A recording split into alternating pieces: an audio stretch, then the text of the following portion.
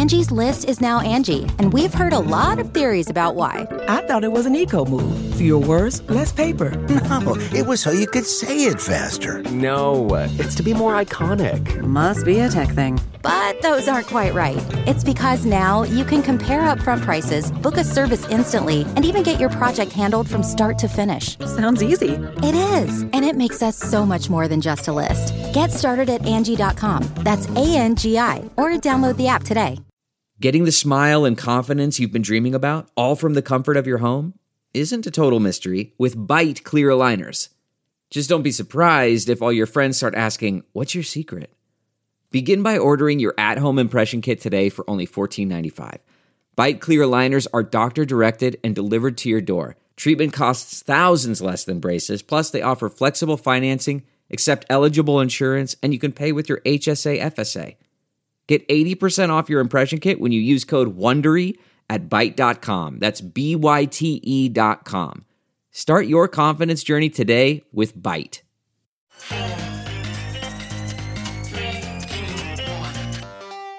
Welcome back to The Breakdown with me, NLW. It's a daily podcast on macro, Bitcoin, and the big picture power shifts remaking our world. The Breakdown is sponsored by Nexo.io and Bitstamp, and produced and distributed by CoinDesk. What's going on, guys? It is Wednesday, May 12th, and today we are talking about inflation rising to its highest level in 13 years, while 46 million Americans own Bitcoin. First up, however, let's do the brief. First on the brief today, a little cold water on a Bitcoin ETF this year. The SEC's Division of Investment Management put out a staff statement on Thursday that warned investors in mutual funds that trade Bitcoin futures that they may be taking on more risk than they realize. Now, there are two ways to look at this. The first is that funds like Morgan Stanley and BlackRock are now active Bitcoin market participants. The SEC views its mandate as making sure that investors know exactly what they're getting into. They want investors in firms like those to understand the risks of Bitcoin. In other words, they're just doing their job, and it doesn't mean they have it out for BTC or have changed their opinion somehow. The other view, however, does throw some cold water on the optimism for a Bitcoin ETF approval this year. Here's what the note said on that front. The staff, among other things, expect to consider whether, in light of the experience of mutual funds investing in the Bitcoin futures market, the Bitcoin futures market could accommodate ETFs, which, unlike mutual funds, cannot prevent additional investor assets from coming into the ETF if the ETF becomes too large or dominant in the market, or if the liquidity in the market starts to wane. So what does it mean? Well, here's how Bloomberg's ETF guy Eric Balchunas summed it up. The prospect of a Bitcoin ETF this year, quote, isn't dead yet, but it just took a nasty blow to the head. Next up on the brief today, MoneyGram International has announced that it will let customers buy and sell Bitcoin for cash at 12,000 US retail locations. This is being powered through a partnership with CoinMe, and over the next quarter, the plan is to expand that to 20,000 stores in 32 states. Like everything, however, that you do at these sort of lenders for poor people, the fees are exorbitant. They will take 4% of each transaction, plus $2.75 in fees, plus another $2 in fees in Walmart locations. So on the one hand, yeah, I'm excited about making access easier for those who deal primarily with cash. On the other hand, having that set of folks who often don't have the tools to engage with other parts of the market have to pay that sort of fees, I don't really love it. Finally on the brief today, one quick one from the latest in Bitcoin treasuries. Palantir, which is a Teal Empire software company that offers analytics to governments, the defense industry, and to large corporations, is considering adding Bitcoin to their balance sheet. On their earnings call, they were asked, could you ever see Palantir having Bitcoin or any other type of cryptocurrency on your balance sheet? And the CEO answered, the short answer is yes, we're thinking about it and we've even discussed internally. Take a look at our balance sheet, $2.3 billion in cash at quarter end, including $151 million in adjusted free cash flow in Q1. So it's definitely on the table from a treasury perspective, as well as other investments as we look across our business and beyond. They also noted that Palantir already accepts Bitcoin from clients. But with that, let's shift to our main discussion. You may have noticed that there are two stories in the name of this show. Part of that is that there are two different things I want to make sure we touch on. The other part of that is that these two seemingly unconnected stories may in fact have something to do with one another, but I'm going to let you guys be the judge of that. Either way, let's talk about inflation first. Earlier this week, I did a show all about the places we're seeing inflation appear. Specifically, we've been seeing some crazy dislocations in commodities like copper and especially lumber, which is up 4x from normal. We also discussed labor shortages and rising wages. Many companies have reported having a hard time finding qualified employees and have had to significantly increase wages to get them. The biggest trucking group in North America said that it had to increase newly certified driver wages by as much as 40%. Finally, we discussed stories of companies that were starting to pass on increased costs to consumers, such as Kimberly-Clark.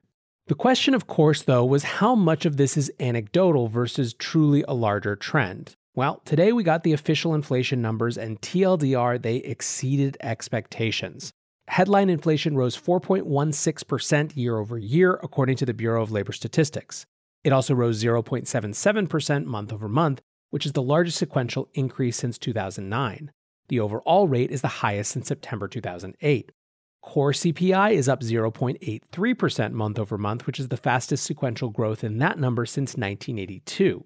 It's up 2.96% year over year, which is the biggest change since 1996. This was, as I mentioned, over expectations.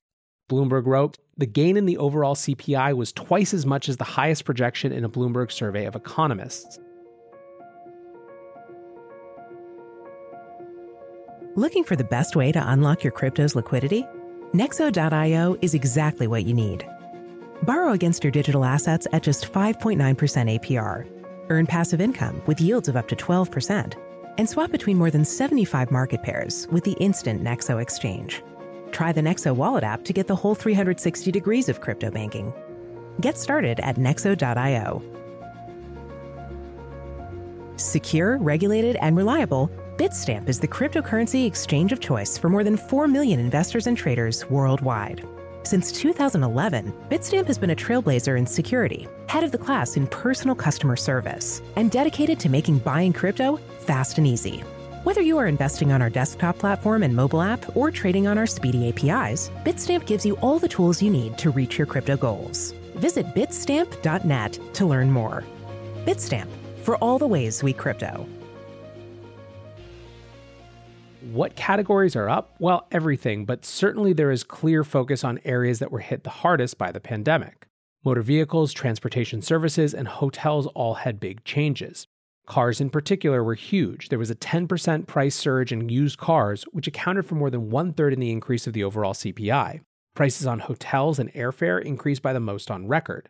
10.2% for airfare, 8.8% for hotels and motels. The chief U.S. economist for Barclays said, transitory pandemic influences clearly contributed to the surprise, but there's residual firmness in core inflation that's hard to ignore. That suggests risks around inflation in the near term are still skewed to the upside. This response gets at two key questions. The first is how much are base effects distorting these numbers? And the second is how transitory is the real inflation, whatever it actually is. Base effects refer to the idea that when you're measuring year over year, the fact that last year at this time we were in the middle of a crash is going to make these numbers seem exaggerated for the next few months. Someone on the team at TradingView tweeted, quote, imagine freaking out about year-over-year growth and inflation when this time last year we were going through the most abrupt economic slowdown ever recorded. The other notion, this idea that this is all transitory as demand rockets back, has been the key argument of the Fed. Fed Vice Chairman Richard Clarida said in response to the report, quote, I was surprised. We have pent-up demand in the economy. It may take some time for supply to rise up to demand. What about the Bitcoiner response? Nick Carter first reminded us of his tweet from last week where he said, first they said we wouldn't get inflation. Then they claimed it would be transitory. Then they'll say a moderate level is necessary to solve inequality. But they will never ever admit that they're not in control. Then about today's numbers, he remarked, even with all the cautioning and the caveats and the transitory jargon, inflation is still running hotter than the fiat priest projected. Still a surprise to the upside. However, if you think this solves anything in the debate, just look at Joe Weisenthal's response to Nick's tweet. Quote, employment running better than expected. Fiat priests vindicated.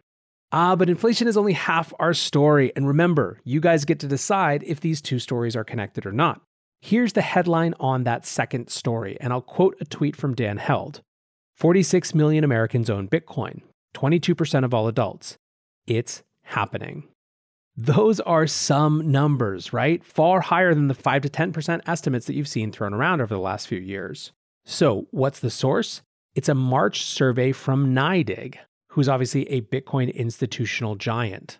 Now, I want to believe these numbers. I want to believe the hype. I love the idea that around a fifth of American adults have bought Bitcoin. But let's check the methodology.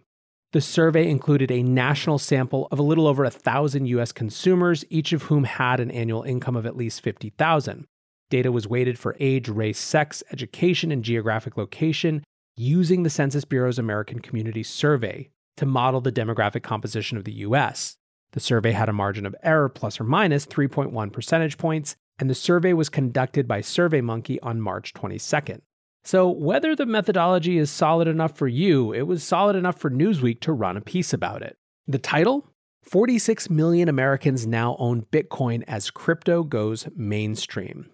The Newsweek piece also noted that while 53% said they didn't own digital assets, of those, 55% said they would consider adding them to their portfolio. Now, Newsweek does wonder if this is a sign of a market top. I'm thinking about exploring these aggressive calls of top signals everywhere that you're seeing later in the week, but in the meantime, I'll just point to this counter tweet from Ryan Selkis. Quote, "It's not a super cycle, there's just 10x the users, 10x the infrastructure, 10x the assets, and 10x the market cap." But now let's get back to this question. Are these two stories connected, the inflation story and the Bitcoin story? There are many Bitcoin critics, if you go hop on Twitter today, pointing out that Bitcoin is down slightly and in turn saying, see, it has nothing to do with inflation. I will only point to Loomdart's tweet from this morning, which more or less perfectly sums up my thoughts on this. Quote, "Bitcoin went from 10K to 55K. That's the inflation hedge. No one sees inflation numbers and then immediately thinks, okay, this is it. This is what I needed to do to invest in Bitcoin." In other words, while numbers can come together to create narratives, it is narratives, not numbers, at least not individual numbers, that shape markets most of the time. Anyways, guys, I hope you're having a great week. I appreciate you listening as always. Until tomorrow, be safe and take care of each other. Peace.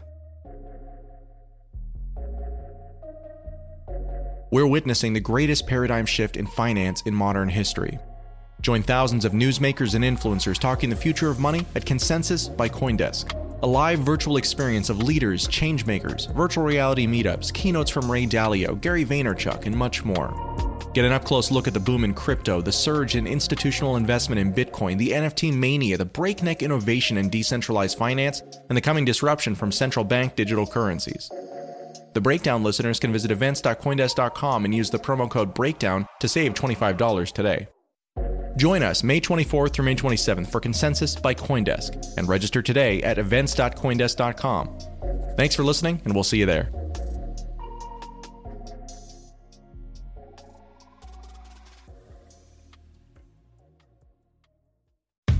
How powerful is Cox Internet? Powerful enough to let your band members in Vegas, Phoenix, and Rhode Island jam like you're all in the same garage.